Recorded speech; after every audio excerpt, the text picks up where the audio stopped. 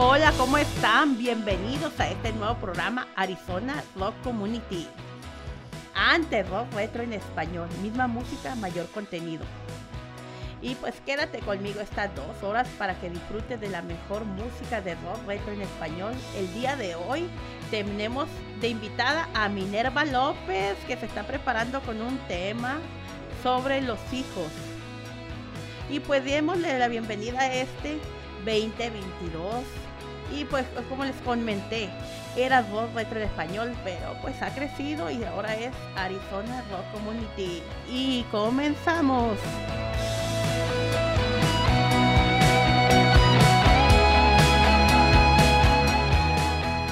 Y pues me he tardado un poquitito porque pues la verdad como que hicieron esto mucho más profesional y pues me estoy adaptando, pero si no lo trataban ya se lo estoy diciendo, lo digo por mi invitada aquí, Minerva López. ¿Cómo estás, Minerva? Muy bien, gracias. Muchas gracias por permitirme estar con ustedes en su programa. Y disculpa ahí que estoy un poquitito ahí que para acá, que para allá, pero pues es año nuevo y es reiniciar. Y pues para reiniciar, todos queremos que nuestro propósito de año nuevo, de Navidad, de que este año sí, de que este año no, pero en realidad hay algo que a todos nos preocupa, más que nosotros mismos, más que ponernos la mascarilla cada noche este año. Y todo eso que son los hijos. Y pues Minerva nos trae 5 regalos que aún no voy a decir, sino hasta la mitad del programa, pero nos viene a hablar del tema de no repetir las mismas conductas. Y antes quiero aclarar, Minerva, ella me había comentado que su propósito es compartir lo que ha aprendido. A ver, dilo tú más bien, ¿cómo me lo dijiste? Tu propósito el propósito de tu libro, el propósito de lo que has hecho. Cuéntanos de tu libro. Ok, pues gracias y saludos a todos los que nos estén oyendo, ya sea en vivo o posteriormente. Un placer estar aquí y pues todo un honor comenzar el año con un programa en un programa de radio, así que esto pinta genial, ¿no? Cada año va siendo mejor y mejor. Gracias. Bueno, pues la idea de hacer un libro surge en mi adolescencia. Desde entonces, yo escuchaba una convocatoria de un periódico muy famoso en la Ciudad de México. Cada año en mayo lanzaba la convocatoria la convocatoria era para que hicieras una carta a tu madre. Así se llamaba, Carta a mi madre. Y la carta ganadora era publicada en el libro. Yo era una niña y cada año escuchaba esa convocatoria. Desde entonces tuve la idea de algún día escribir un libro pero en automático lo pensé, pero a mi hijo, o sea, no... Escuchen todos los que son del DF, la remembranza ahí se está viniendo. Sí, pero... sí, algunos han de acordarse de aquella convocatoria que se anunciaba cada año y era Carta a mi madre y salía publicada la carta. Ahí fue cuando me nace algún día hacer un libro que se llamara Carta a mi hijo. Siendo era una niña, ni novio, ni nada que ver, pero yo soñaba con tener un hijo y dejarle tal vez formar una historia que valiera la pena ser contada. Ahí surgió. Pero, ¿qué es lo que tú nos traes? Como me hablaste, si en el libro habla mucho de que no repitamos los patrones. O sea, tú, como le repito, pues no es psicóloga, no nada, simplemente ya ha tomado cursos como muchos debemos de tomar y ya quiere contribuir lo que ha aprendido. Sí, una de las frases que me gusta decirle constantemente a mi hijo es que démosle a la vida o al mundo un poquito de lo mucho que la vida nos ha dado a nosotros, ¿sí? Te faltó por mejor humanidad. Por una mejor humanidad. Yo es su sí, palabra, ya se lo digo. por la humanidad completa. Yo siempre digo, lo que haces no nada más te afecta a ti, le afecta al mundo entero. Todo lo que está alrededor de nosotros nos afecta directamente a cada uno de nosotros. Así que somos como una antena, ¿no? Nosotros emitimos señales y las señales también, somos receptores de esas señales. Voy a hablar un poquito acerca de los patrones. Puedo contar una pequeña anécdota. No de los patrones del trabajo. Una pequeña anécdota, un pequeño chiste, una analogía. Estaba una señora cocinando un pavo, ¿no? Y su esposo la observa y le dice, ¿por qué le has quitado la esquinita al pavo? Y la señora, no sé. mi mamá siempre le quita esa esquina y le queda muy bien. Oh. Y entonces el señor no queda satisfecho con la pregunta y va con su suegra. Le dice, suegra, ¿por qué le quita su hija y usted, por qué le quitan una esquina al pavo? Y la señora le contesta, no sé, mi mamá sí lo hacía y le quedaba muy bien y yo así lo hago. El señor, no complacido con la respuesta, va a buscar a la señora, ¿no? Se disculpe, ¿por qué usted, su hija y su nieta le quitan una esquina al pavo? Y le dice, ellas no sé, yo porque no cabe en mi charola. Oh, en esos tiempos las charolas eran muy pequeñas, dijo la abuelita, entonces. Eran pequeñas y no cabían, ya se lo cortó. Entonces ella siguió. No era para el sabor, No era para el sabor, pero la hija siguió y luego la otra nieta y vamos repitiendo patrones sin cuestionarlos, sin ponerte a pensar para qué, cómo, de dónde surge, por qué actúo de esta manera. Entonces, uno fue educado de cierta manera con las herramientas que nuestros padres tenían para darnos. Porque mi mamá siempre lo decía, es lo que siempre, como el dicho que dice mi mamá, cuídame del agua mansa porque de la brava me cuido yo. Porque mi mamá me enseñó, porque... Y vamos repitiendo patrones y no sabemos ni por qué. Recuerdo que en una reunión que tuve con unos amigos, uno de ellos empezaron a decir, ¿no?, de la importancia del tan famoso chanclazo para los mexicanos. La chancla. La chancla, ¿no? Tan famosa. De hecho, cuando mi hijo tenía como unos 7 años, me preguntó si en verdad era una leyenda o era realmente verdad, ¿no? Le digo, pregúntale a tu papá. Con los memes, los jóvenes están por los memes, él se enteró que la chancla existía. Exactamente. Entonces, cuando estábamos en esa reunión, ellos empezaron a decir que todo eso había valido la pena porque somos hombres de bien, etcétera, etcétera. Y les dije, no es verdad. Lo único que tuvimos no fue un respeto a nuestros padres, fue miedo a nuestros padres. Sí. Y si eso hubiese funcionado, no estaríamos 40 años después en talleres de superación personal, en talleres de cómo sanar el niño interior, en que tienes hoy en día que reconciliarte con todo tu clan familiar, que tienes que reconocer o sea, si realmente esos chanclazos hubiesen servido, no estarían hoy tan de moda estas terapias que por todas partes las están vendiendo. ¿Y por qué las necesitamos? Porque obviamente esos patrones y esas conductas nos fueron lastimando poco a poco. Y ese famoso de si no te callas, no te portas bien, te va a llevar el señor del costal, va a venir el coco y te va a comer. Todas esas te voy a regalar con esa señora, le voy a decir al policía que te lleve. Entonces, ¿por qué lo dicen? No, pues es que yo vi a mi tía, a mi abuela, a mi mamá que me lo decían. O que y yo con eso me calmaba. Y yo con eso me calmaba. Y vuelven a repetir el patrón sin saber cuánto daño pueden generarle a una persona que cuando crece y su raciocinio le dice, ay, tonterías, cómo me engañaban tan fácil. Conscientemente no somos capaces de ver el daño que nos provocó. Aunque sea positivo, me acordé de que yo cuando era niña era muy bella, mi pelo chino, blanquita, bueno, no blanquita, sino más bien los cachetes bien rojos, bien rojos. ¿No? Y me acuerdo que tenía una tía de mi mamá y ella siempre decía, esta niña tan bonita, me la voy a robar, y mi mamá le da risa, me la voy a robar. Yo le tenía un miedo a esa mi tía, y eso que era algo positivo, ahora imagino algo que fuera negativo, y me quedé yo con miedo toda mi infancia de que me robara a alguien. Ese miedo tenía de que incluso nacieron mis hijos y yo con el miedo de que me robaba, y ahora de grande con talleres que he tomado, digo, ahí fue ese miedo de que alguien me los robara. Yo los cuidaba demasiado, no les quitaba la vista de encima, y fue eso, y eso que fue algo que positivo. Positivo, pero cuando se es niña no se tiene el raciocinio que tiene un adulto. Una de las justificaciones que tienen los padres para golpear a sus hijos, para pegarle a sus hijos, es que le duela para que aprenda. Esto también es muy común que escuchemos. El sufrimiento nunca es necesario. No es necesario para nada, y no saben el trauma que pueden causar con estos miedos, incluso, ¿no? con los que hemos visto. Digo, a mí no recuerdo así que me hayan pegado, sí, pero yo me acuerdo que cuando yo miraba a otros niños que sus papás les pegaban, yo lloraba porque me daba una lástima diciendo, y porque decían, no, y yo, ¿cómo pueden ser la gente tan mala? Decía yo, ¿cómo? Duele demasiado. Yo y eso que no era para mí, ni era mi familia, ni nada. De hecho, yo de niña tuve no sé cómo decirlo, el aprendizaje, hoy Así lo voy a es. decir así, el aprendizaje de convivir de cerca con un niño alrededor de mi edad, no sé si seríamos de la misma, pero éramos más o menos Más de o la misma menos. edad. Él era el mayor de 2 hermanos de una mamá soltera. La señora todos los días le pegaba, todos los días, Uy. pero no le pegaba porque sí, porque lo sangraba de la nariz, de la boca. Y ya me tocó verlo porque jugábamos todo el día juntos.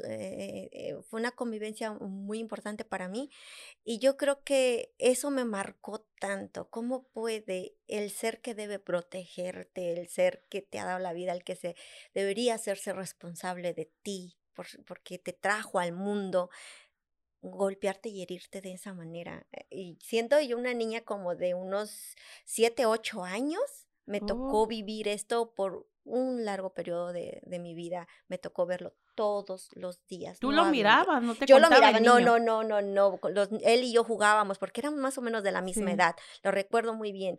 Eso me impactó demasiado. En mi adolescencia, eso se me quedó tal vez en ese momento como que es normal, es una forma de corregirnos porque el niño era muy inquieto, eh, qué sé yo, de alguna manera debía haberlo justificado. Cuando yo llego a la adolescencia y empiezo a escuchar sobre un sacerdote que él tiene casas hogares en ¿Cómo se México. llamaba? No, el Su nombre original no lo recuerdo, no, perdón pero por como ello. le decían, me llamó la Es muy atención. famoso como el padre Chinchachoma. Ándale. El padre Chinchachoma. Pelo, ¿cómo de? Lo leí en tu libro, el calvo. Sí, o sea, tuve la dicha de conocerlo, de estar en una conferencia en vivo con él poco antes de que él falleciera, pero ese Ay, hombre a mí me marca el deseo de cómo voy a ser mamá.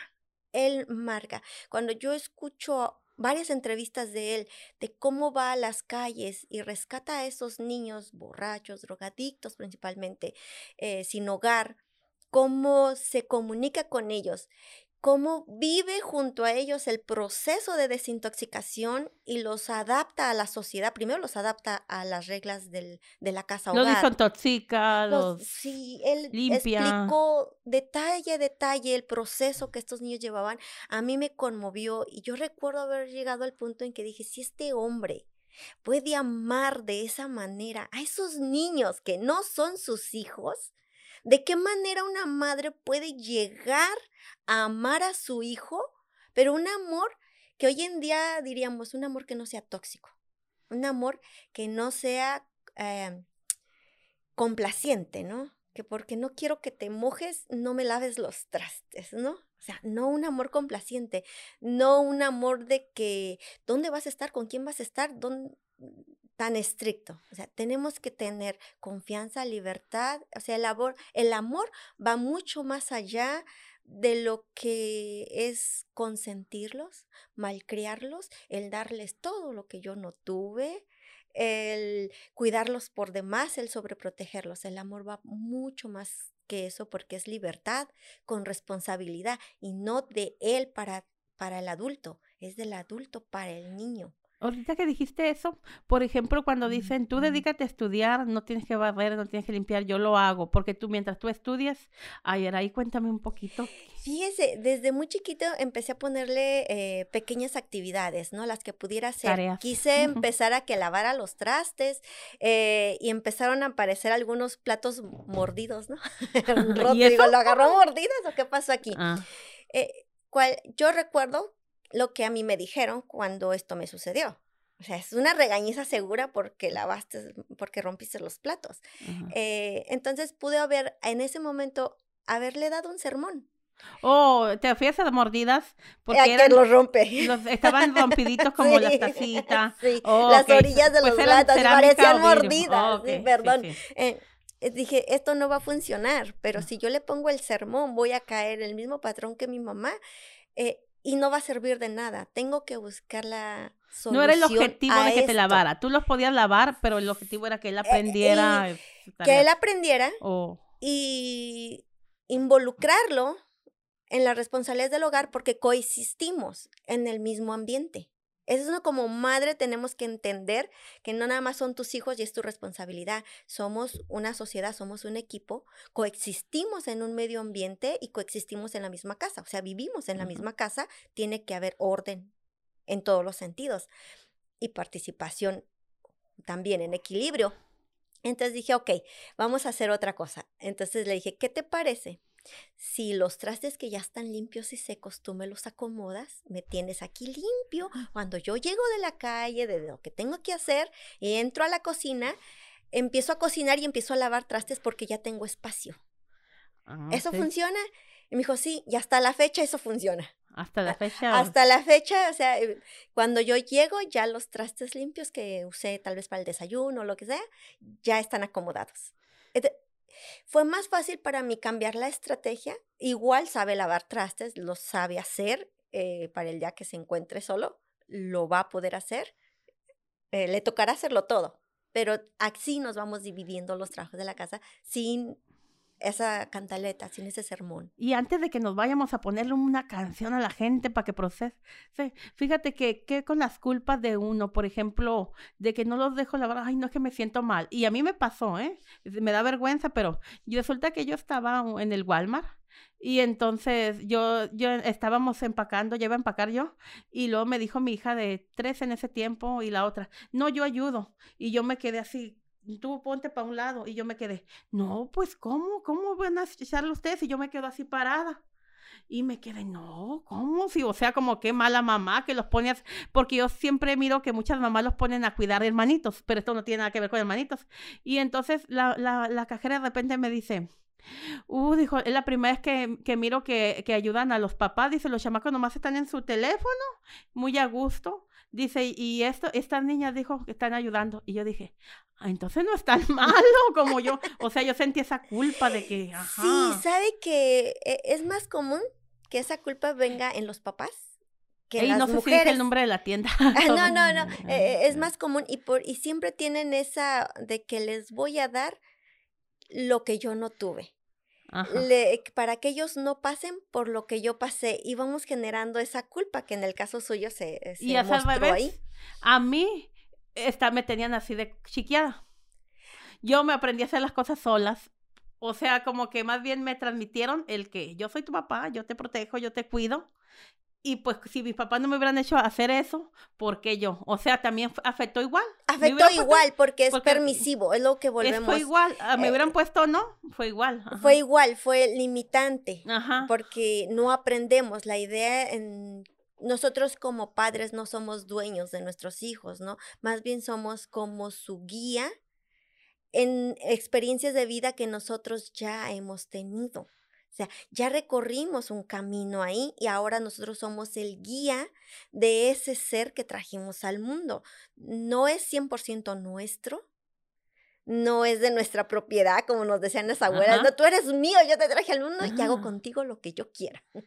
No son de nuestra propiedad y la idea no es darles todo lo que podamos, sino ayudarles a que su travesía por esta vida sea de la manera más amorosa posible. ¿Y la culpa no sirve en estos casos? La culpa no sirve. Tenemos siempre que mirar sin sentirnos culpables. Hemos hecho lo mejor que podemos con las herramientas que tenemos. Eso tenemos que reconocérnoslos a nosotros, reconocer a nuestros padres, porque no estoy hablando de que a partir de hoy de que reflexioné que mis padres hicieron mal esto y mal aquello, ya estoy en contra de ellos. No, hay que reconocer que hicieron lo que pudieron con lo que tenían. Nos atravesamos nosotros en su camino, ni modos, no es así.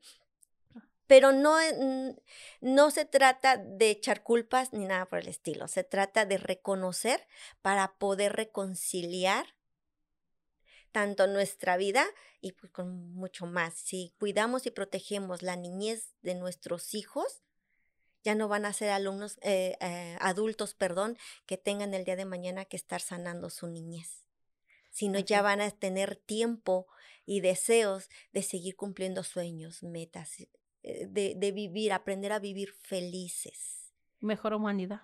Para poder ser, por ende, una mejor humanidad. Si cada ser adulto ya no está perdiendo el tiempo en reconciliar su pasado, sino en seguir avanzando. Esa sería realmente... Pues ahorita nos vamos a un corte musical y pues regresamos para decir cuáles son los 5 regalos y vamos a profundizar en el tema, el que el por qué, el qué, un poquito más. Ahorita fue como algo más, el marco de la foto. Yo siempre le ando poniendo nombre a todo el marco de la foto. Ahorita vamos a profundizar. Entonces, mi nombre es Betty Beltrán. Estás escuchando Arizona Rock Comunidad. Y pues nos quedamos con la invitada Minerva López. Y ahí le mando un saludo a mi amigo José Inés. Tú no recuerdo ahorita tu apellido, porque yo siempre te digo José Inés. Y tu profesión, no quiero decir el nombre. Y pues nos vamos con más música.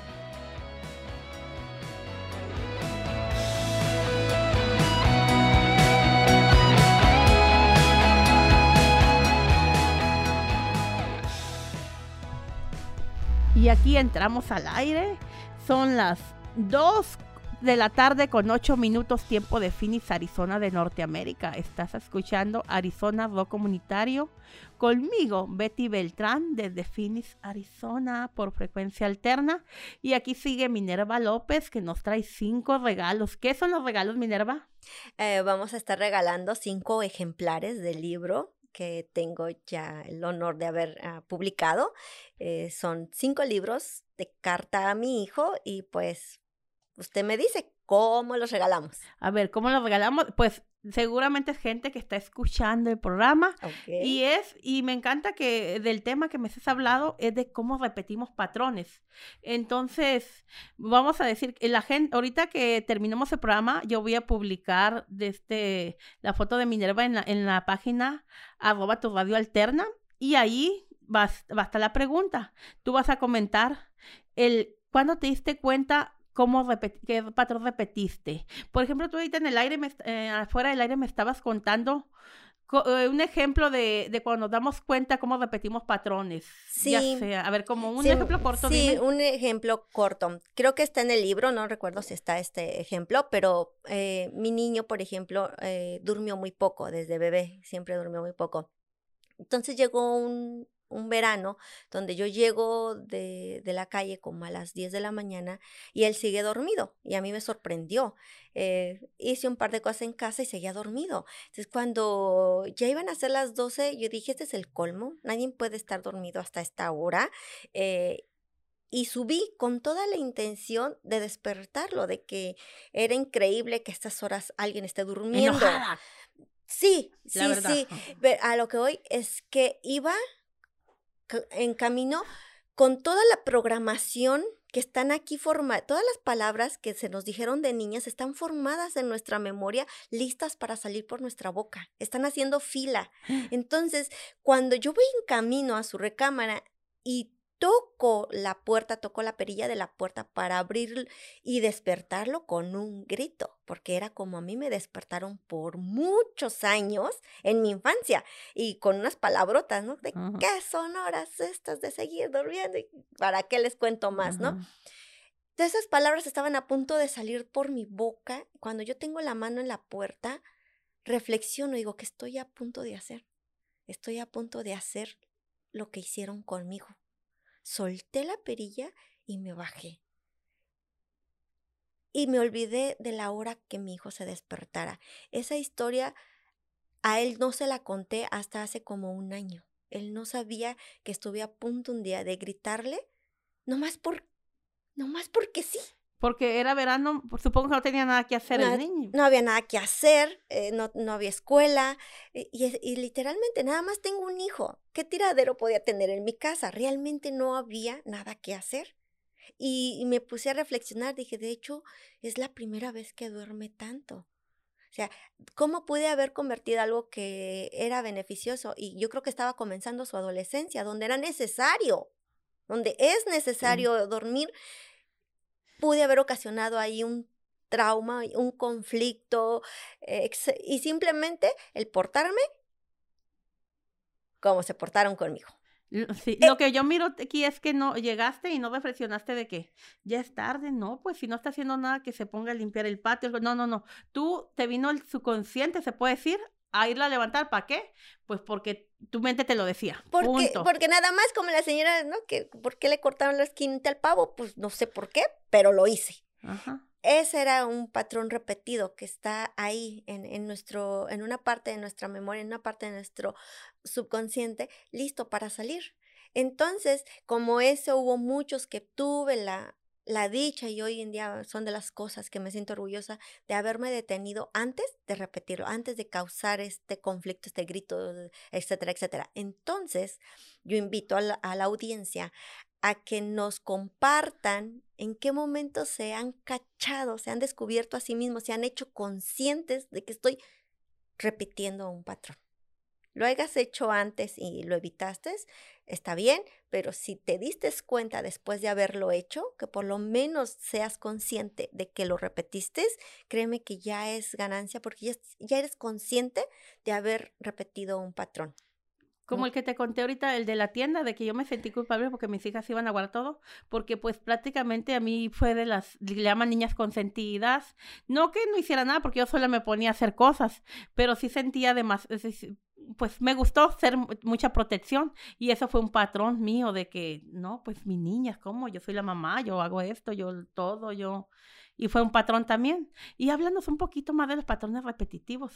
Los patrones repetitivos, fíjense, hablando de esto, ¿verdad? De Sí. despertarlos porque no sé qué. La otra, que le dejamos una carga muy grande a nuestros hijos, es el incitarlos a ser alguien en la vida.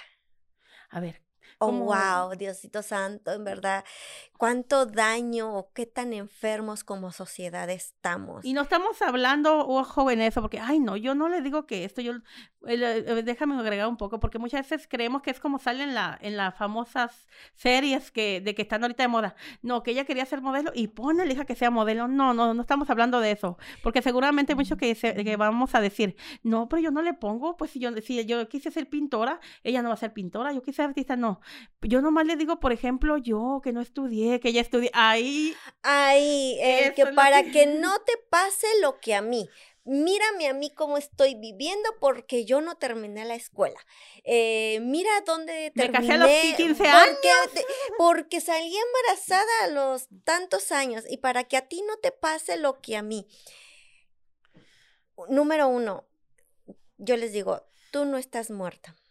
Uh-huh. Si tuviste un sueño interrumpido, sin lograr, ¿qué te impide ir por él? Ay, no, ya no, dice. Ok, entonces tus hijos no van a hacer lo que tú quieras que ellos hagan.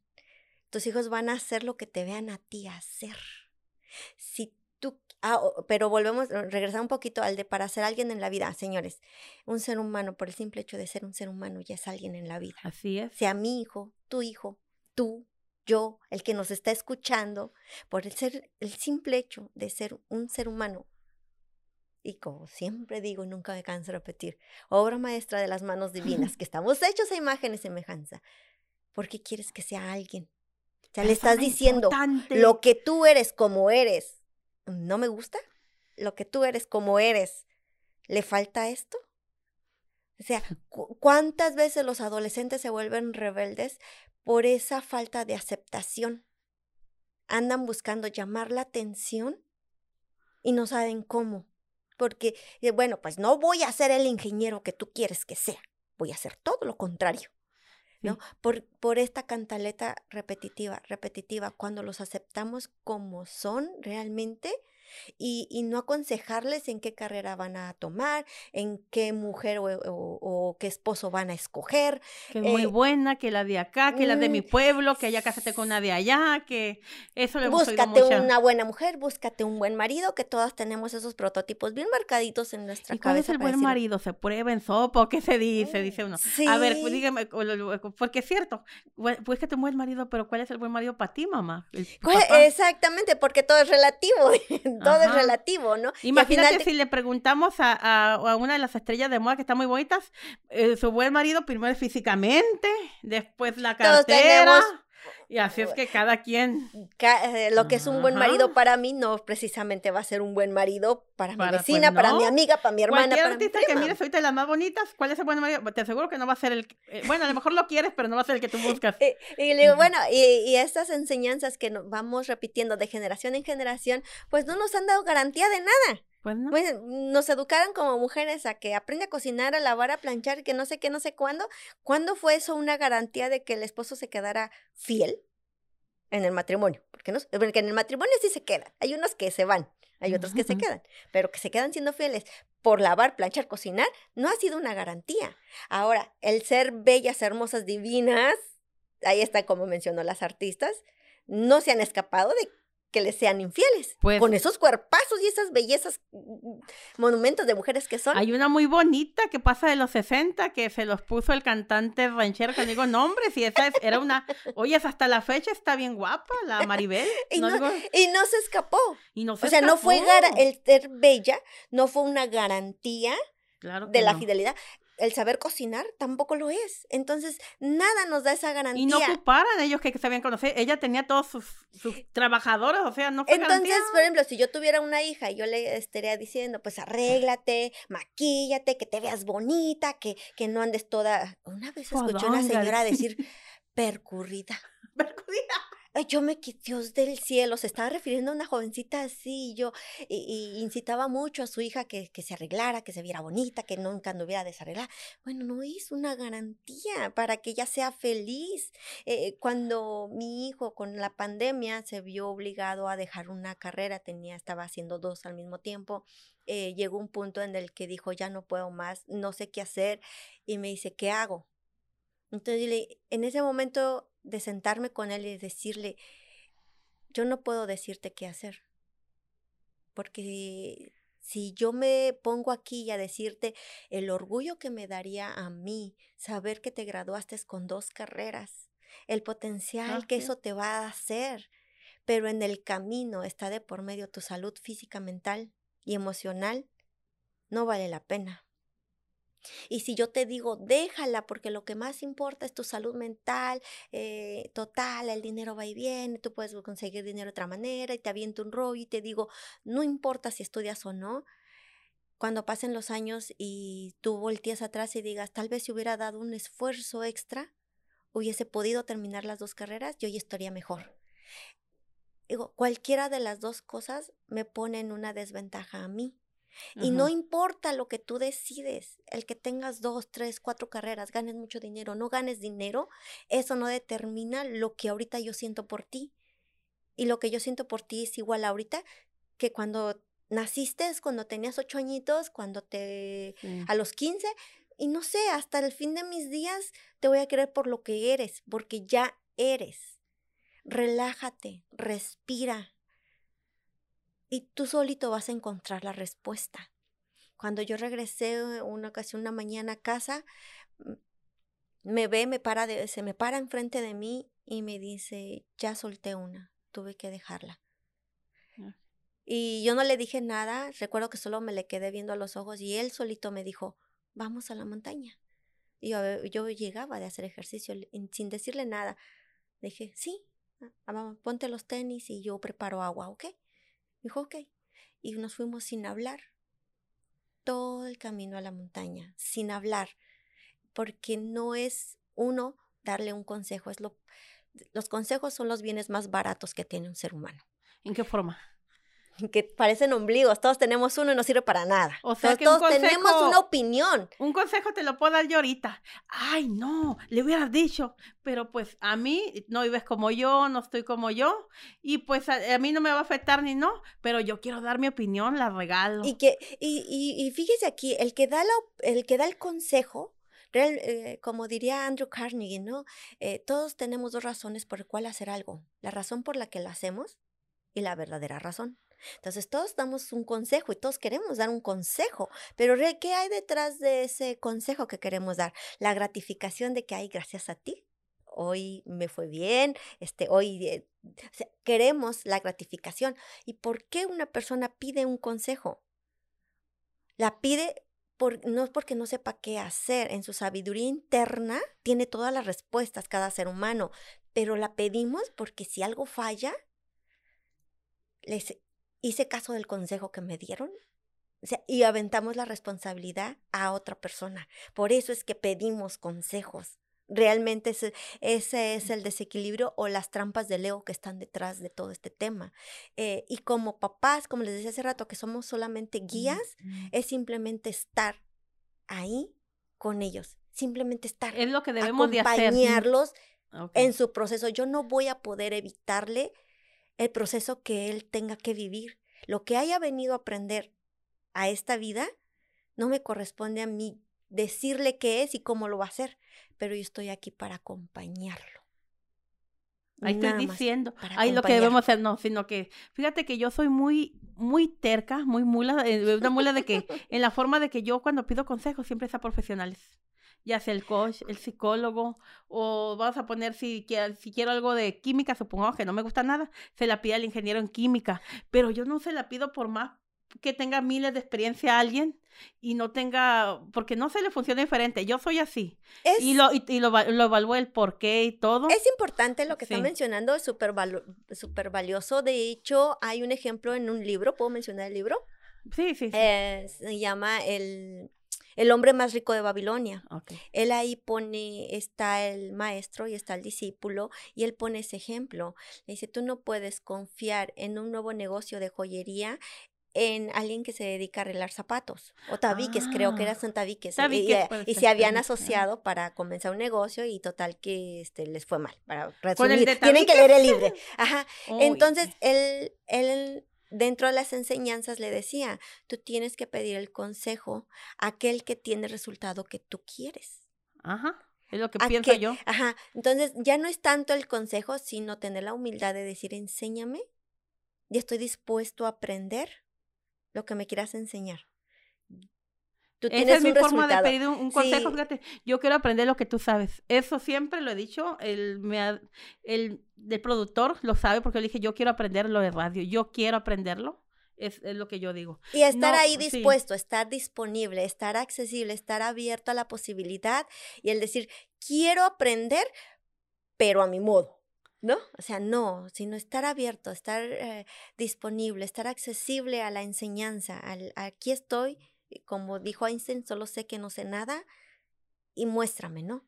Y ser accesible. Y entonces la otra persona, ok, no te puedo enseñar todo lo que existe en el mundo, pero te puedo enseñar mi experiencia. entonces, volviendo Y a es los un, hijos, aplica igual con los hijos, porque dice, nos sentimos con derecho de aconsejar a los hijos. Y vuelve, es lo mismo, pues, así como, él lo aplica con los hijos, en ese aplica con tiempo. los hijos porque, eh, como les decía, nuestros hijos solamente son somos para ellos una guía de su paso por esta vida. Simplemente no somos dueños, no somos Y nada. como toda guía, nosotros ponemos también nuestras reglas como personas, igual como hijos. Y sobre todo el ejemplo, los hijos no van a hacer lo que les digamos, ellos van a hacer lo que nos vean hacer.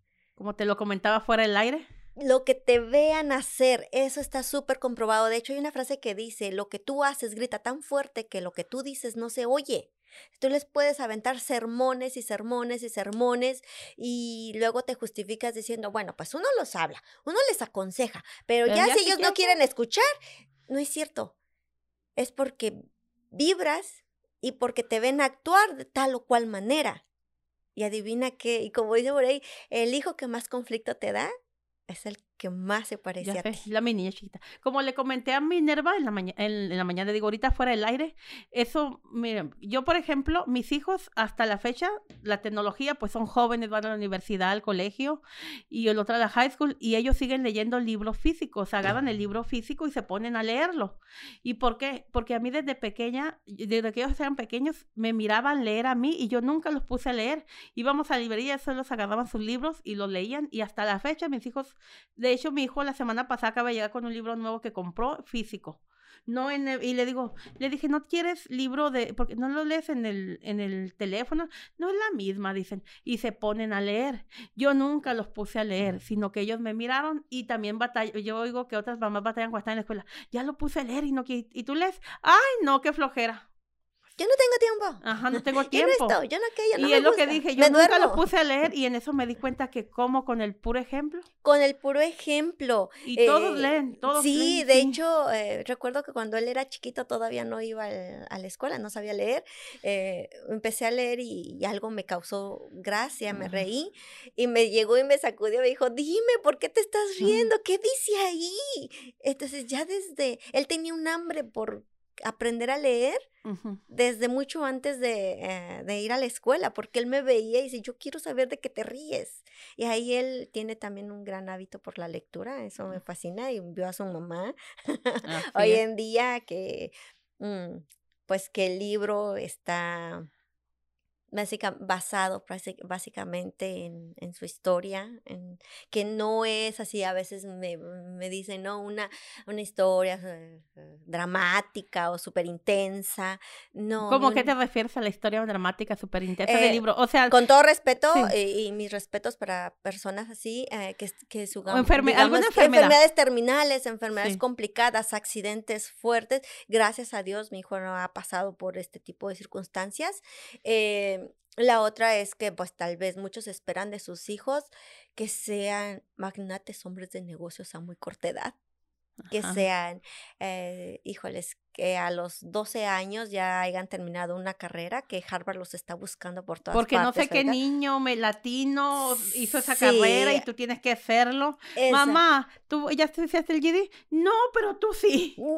Exacto. De hecho, cuando le llega a él la invitación para Harvard, se la llevo, ¿no? Le digo, ay, ¿por qué no aplicas para Harvard? No sé qué. Dice, yo no quiero ir a Harvard. Le digo, ay, yo sí quiero que vayas. Y dice, ¿estás loca? ¿Y para qué? Le digo, pues imagínate el estatus, el ego de decirle a todas mis amistades, mi hijo va a Harvard. No creas que por otra cosa, nomás es puro ego mío. Dice, ay, mamá. Y ya me salí de ahí porque no, nada que ver con él, ¿no? Nada que ver, pero cómo el ego es engañoso y en el afán de decir, quiero para mi hijo lo mejor, me gustaría que fuera a Harvard. Porque puede, porque se lo merece, porque por lo que tú Porque hasta quieras. en noticieros nacionales salen ahí las mamás, mi hijo fue a Harvard. Bueno, Exacto. pero si hubieras sido en la universidad de tu pueblo también hubieras sido. Bueno, claro Pues, que en yo niveles y creo eso, pero que digo, ¿no te sentías orgullosa? más importante que los bienes materiales, que las circunstancias de vida, más importante que eso es que haga lo que haga, sepa que lo voy a querer igual.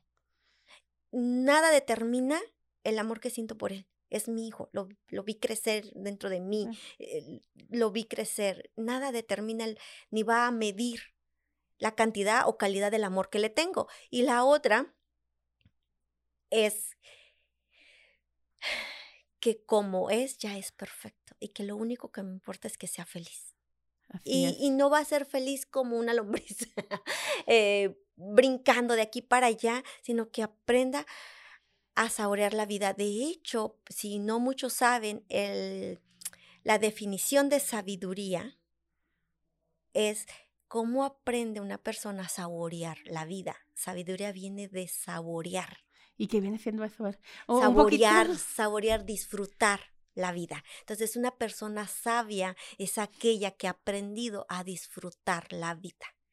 No nada más ese concepto que tenemos del ser feliz. Yo soy feliz y me saco fotos y me río a carcajadas y ando eufórico por aquí, por allá, porque a veces en el afán de demostrarle al mundo que somos así de Así es. felices, terminamos también en drogas por tener esa euforia por en el caso de los artistas, que necesitan estar bien prendidos todo el tiempo y si se los encuentran paparazzi y una entrevista y tienen que estar todo el tiempo con ese ánimo que dice tal canción que está de moda, que de ellos mismos y la tienen que promover. Entonces, para mantener ese estado de emoción tan elevado, terminan en drogas. Entonces, no, Nos el ser sorprendemos de feliz no que es ese es estado esa de que queremos euforia, dar. no, Ah. ni la imagen que queremos Por ejemplo, dar. eso de que cuando veces nos hemos aprendido de que el más famoso, el más guapo, el más que todos los de que se suicidó, que sobredosis, que estuvo en el hospital. ¿Cómo si? ¿Pero qué le faltaba? Si mira su apartamento enfrente de la playa, su música, ¿Y pero cómo pues, soportar esa careta de estoy ajá, feliz 24 horas al día, porque si él 365 con la días al canción de moda año? sale y con hoy estoy deprimido, atacarlos bueno, no tiene el de que sí, estoy deprimido, aunque me ataque, estoy deprimido, tengo que salir de esto Y y no vivir es valiente poner la valentía esa que fíjense que una de las cosas que recomiendo mucho a las personas que tengo la oportunidad de que me escuchen o con platicar, aprender a distinguir las emociones, qué es lo que realmente estás sintiendo y permítetelo, porque como supongamos, a mí todo el mundo me ve feliz y que me río y que digo tontería y media cada que me topan conmigo, no tengo derecho a pasar una noche triste, a pasar a llorar. a tener un proceso de decepción. Yo entiendo que las personas no somos eternas, pero si alguien querido se me va, obvio que me va a doler porque sigo siendo un ser humano con emociones y es bien importante reconocerlas, aceptarlas para poder trabajar y soltarlas. Es ahí donde viene la sabiduría, no solamente el ser feliz todo el mundo porque sí, porque ya aprendí, ya entendí y hay que soltar lo que no te sirve y seguir adelante. O sea, todo eso suena bonito, pero no dejas de ser un ser humano. Y ese ser humano que eres tiene emociones. Reconócelas, acepta. No es lo mismo estar enojado que estar triste. No es lo mismo estar frustrado que tener impotencia. Y a veces vamos confundiendo esas emociones y digo, es que estoy triste. ¿Segura? Dice, es que me molesta la actitud que tuvo mi expareja. ¿Segura? ¿O te molesta realmente algo en ti? Y lo estás Ándale. viendo en él. Pero es algo, un problema contigo. O sea, aprende a reconocer e identificar cada emoción.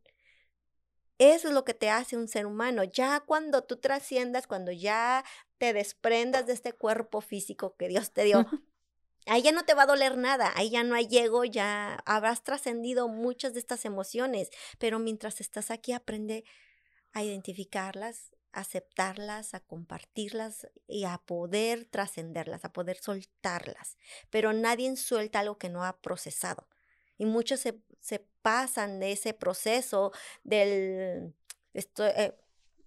digamos, ¿no? La tormenta, en medio de la tormenta, Ajá.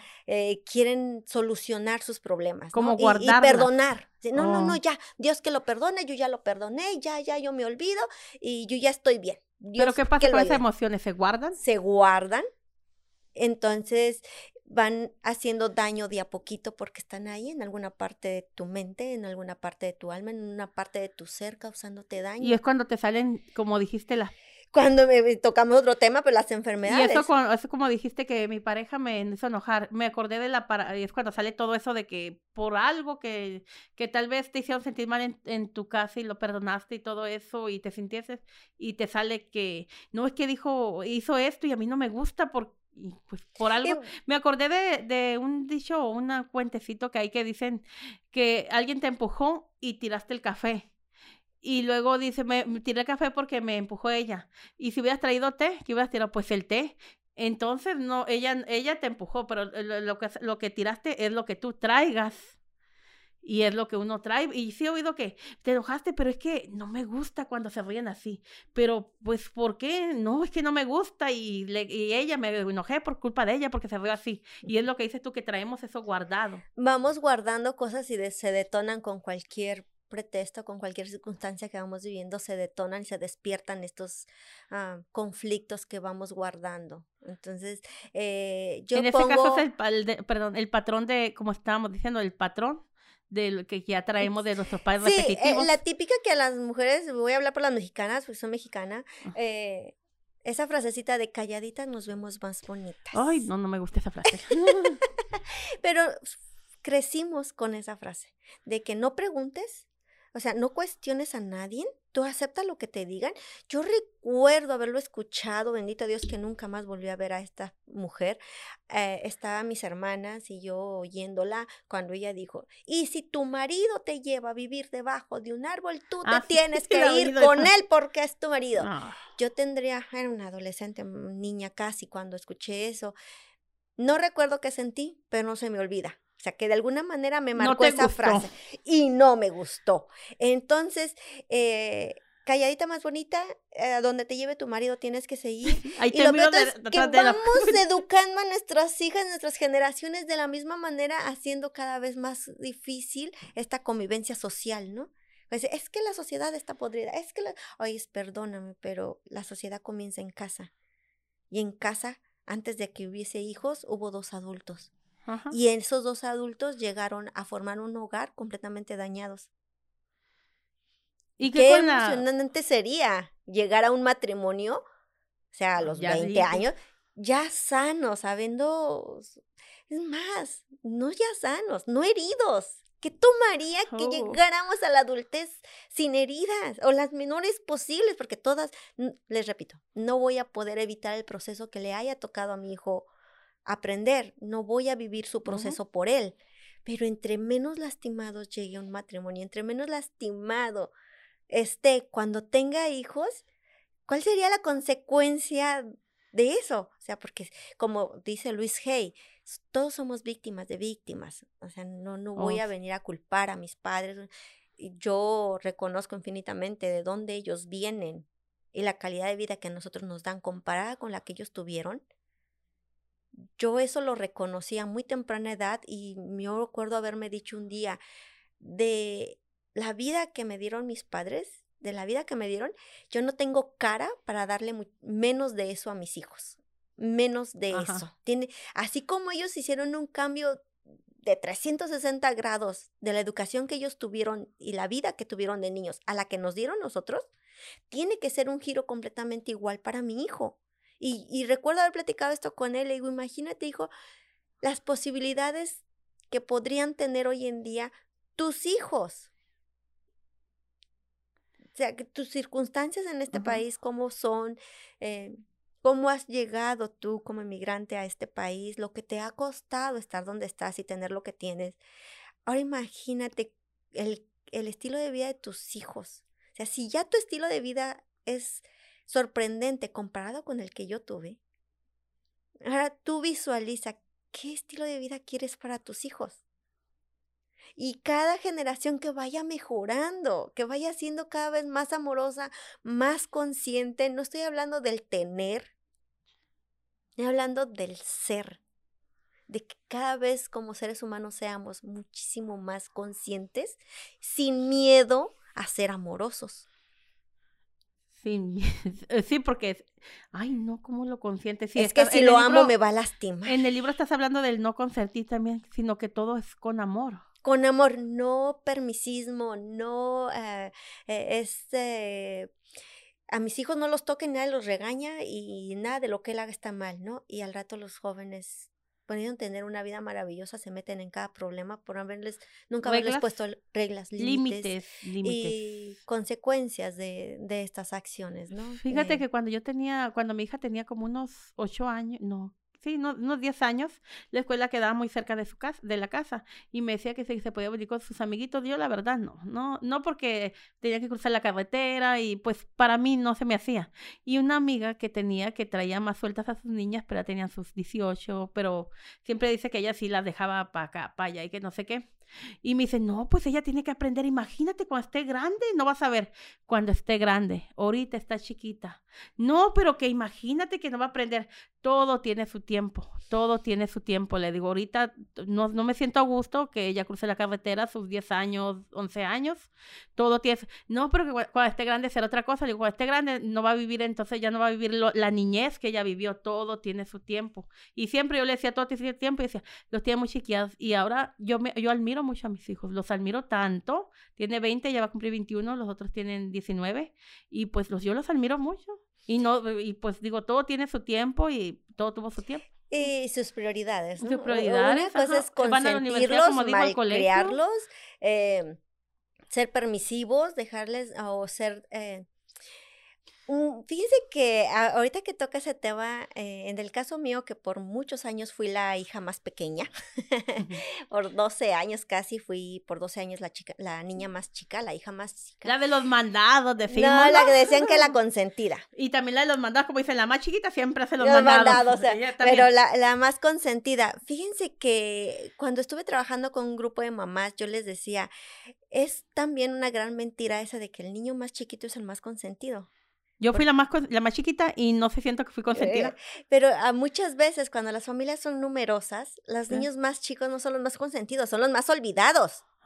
Son los más olvidados, porque cuando la mamá es primeriza, tiene su primer niño, no quiere que le dé el sol, el aire, el polvo, que le vaya a dar una gripita, y si le da gripa sentimos que se nos va a morir, y que no llore, porque si llora, se nos está muriendo, y está llorando el niño, y vamos al doctor, y no, pues no tiene nada, nomás está llorando, pero pues, ¿qué tal si se muere? Y vamos aprendiendo. Entonces es mucho estrés y mucha tensión para el niño más grande, y para el tercero o el cuarto, de una gripa no te vas a morir, así que no te estés quejando. Es sorprendente el cambio.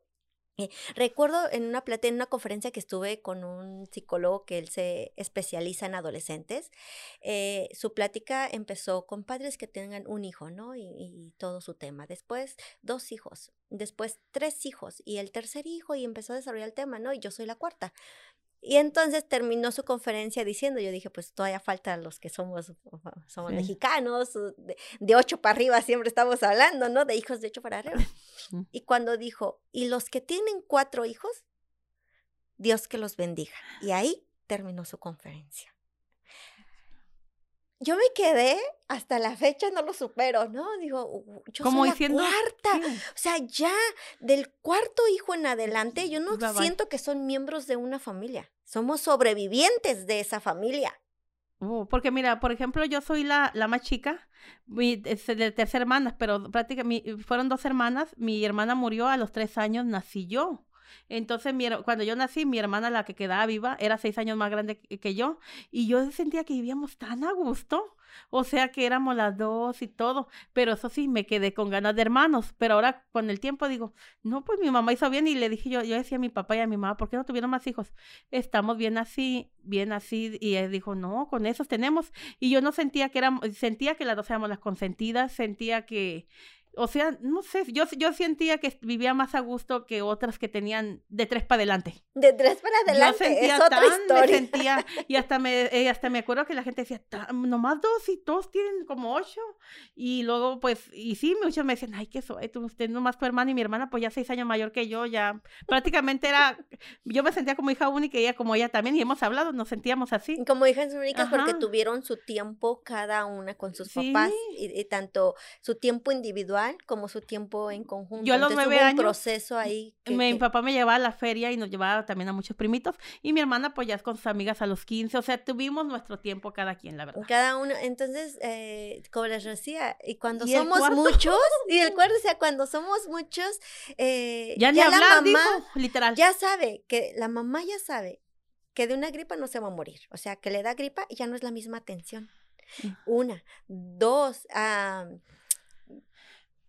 ya no te quejes, ya no tienes la misma energía que tenías, ya no tienes la misma edad que tenías cuando tuviste a tu primer hijo, cuando tuviste al último, no importa cuántos sean, 3, 4, 5, 6, 7, 8. Ni el mismo tiempo. Ya no tienes el tiempo, la edad y la energía, y tampoco el miedo, porque dices, de una gripa no va a morir, que si lo pica un zancudo, no le va a pasar nada, pero al primero lo pica una hormiga y puede ser alérgico y lo llevas a emergencias. Y dices, ay, échate cremita, no te pasa. Es más, ni se lo pone la mamá, manda a la hermanita, dice, ay, dale, búscale en el cajón y dile que se ponga. Y si está un poquito más grande, ve y ponte crema. Ve, y ahí en el cajón hay no, algo que y me échate. Ay, ahorita se te quita. Pues ahorita vamos, como ya se avanzó la tarde y nos quedan 15 minutos, vamos a oír un poco más de música. Ahora sí se nos fue casi todo. Y regresamos seguimos hablando de los premios y vamos a agregar, como yo siempre digo en mi programa, me gusta exprimirlos como naranja. Y pues siempre hay mucha información y pues lo más que se pueda ahí.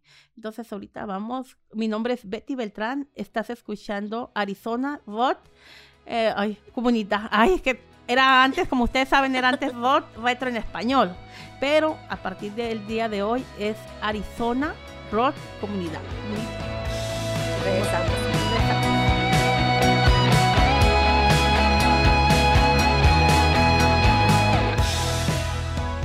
Y ahora sí seguimos, seguimos con Minerva, que nos va a hablar de sus regalos, que son 5 ejemplares de Carta a mi hijo.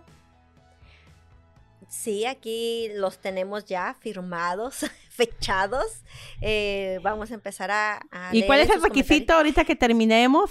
Sí, que nos compartan en qué momento en la educación de sus hijos, en la trayectoria y convivencia con sus hijos, han sido conscientes de que han repetido un patrón. Que tengas el valor de compartir con nosotros en la publicación ahí puedes comentar y de ahí nos comunicaremos, ya quien sea de nosotras dos, te vamos a comunicar por mensaje ahí y pues tú te vas a ganar. Son los primeros 5, así es que sí, mira, si hay 10 y que no, que yo me la gano, no, pues son los primeros 5. Son los primeros 5, o sea, ese es el requisito, esa es la dinámica, van a ser los primeros 5 personas que se animen a participar y a contarnos su experiencia, en qué momento repitieron un patrón, no importa, no estamos aquí para juzgar ni nada, es simplemente hacernos conscientes de nuestros comportamientos y el afán es como parte de la mejorar. dinámica, que en qué momento, pues no es de que esto, Si que lo está otro. bien o está mal, o que al compartirte te vamos a juzgar o te vamos a Más decir bien qué para hacer. saber que estabas oyendo el tema, es También, todo. ajá, y que estás dispuesta hoy en día, ¿no? A ser consciente de tus actitudes, nada más, no es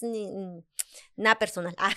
Sí, porque pues juzgarnos, nadie nos podemos jugar. No estamos aquí para dar consejos, o sea, imagínate lo que venimos diciendo, y no, ni para dar consejos ni para juzgar, simplemente que te hiciste consciente de haber repetido un patrón. Compártenos tu experiencia y hazte acreedora a uno de esos 5 ejemplares. Y a ver, cuéntanos, para que saboreen, como ahorita estás diciendo tú de saborear la vida, ¿qué podemos encontrar en tu libro? ¿Qué podemos encontrar? O sea, para que no digan, no es receta de cocina, no. No son recetas de cocina. Ese todavía no lo hace. Ese todavía no lo hago. Pero esperen pronto, que este año pinta estar muchísimo mejor cada vez. Así que ahorita que tocó recetas de cocina, tal vez no voy a hacer yo uno, pero tal vez les puedo recomendar uno.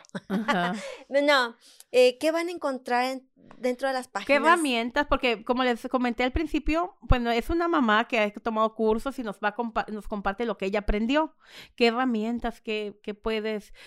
O sea, ¿qué vamos a encontrar simplemente? Sí, dentro de las cosas que me gusta o que ven en el libro son recomendaciones de algunos libros también, que a su vez yo leí.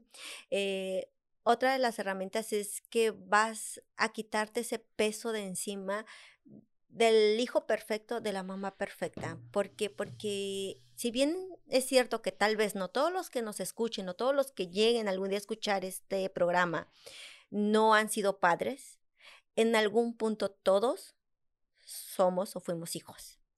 Así es. Entonces, no importa si no eres padre aún o madre, el libro también es para ti, porque realmente el libro en sí no es nada de investigación científica, no es teoría que se oye muy bonita, escrita o dicha por algún psicólogo famoso, es simplemente la experiencia de una mujer común que logró pasar la barrera de la teoría a la práctica. Cuando yo platicaba con un grupo de mamás y hablábamos de nutrición en aquella ocasión, yo les decía, la nutrióloga está detrás de un escritorio. Tú, como ama de casa, estás frente a la estufa. Como nos dijo, ella daba clases de nutrióloga. De nutrición. En un programa en el no es nutrióloga, ella daba las clases. En el distrito escolar al que pertenezco. Entonces, cuando tú vas con el nutriólogo y escuchas teorías y escuchas cantidades, vitaminas, porciones, equilibrio, y tú llegas a tu cocina y ves tu refrigerador y dices, bueno, pues es que yo nomás sé hacer arroz con mole y tortillas, es difícil poner en la práctica la teoría. ¿Qué ha sucedido aquí con la historia de una servidora y de su hijo? Minerva López, que volvimos toda esa teoría, todo lo aprendido en libros, seminarios, conferencias, etcétera, etcétera, haberlas puesto en práctica. De una manera sencilla, no es nada del otro mundo, ahí está en el libro esa experiencia. Recuerdo que alguien me preguntó, ¿cuánto tiempo te llevó hacer tu libro? Y volteé y le dije, 20 años. ¿La edad de tu hijo? Que era la edad de mi hijo. Entonces dice, oh, wow, no me esperaba esa respuesta. De hecho, yo me preguntaba hace años que quería hacerlo. Y cuando estaba a punto de ser publicado, platicando con el editor, yo le decía, ¿sabes por qué apenas he podido realizar el libro? Porque faltaba el último capítulo. No podía haberse publicado este libro sin el último capítulo. ¿En plena pandemia? Me comentaste. Y fue publicado en plena pandemia, pero el último capítulo, digamos que fue la trayectoria de mi hijo en su último año de high school, ¿no? De hecho, cuando alcanzan la adultez, ¿no? Entonces, muchachos, ¿qué encuentras en este libro?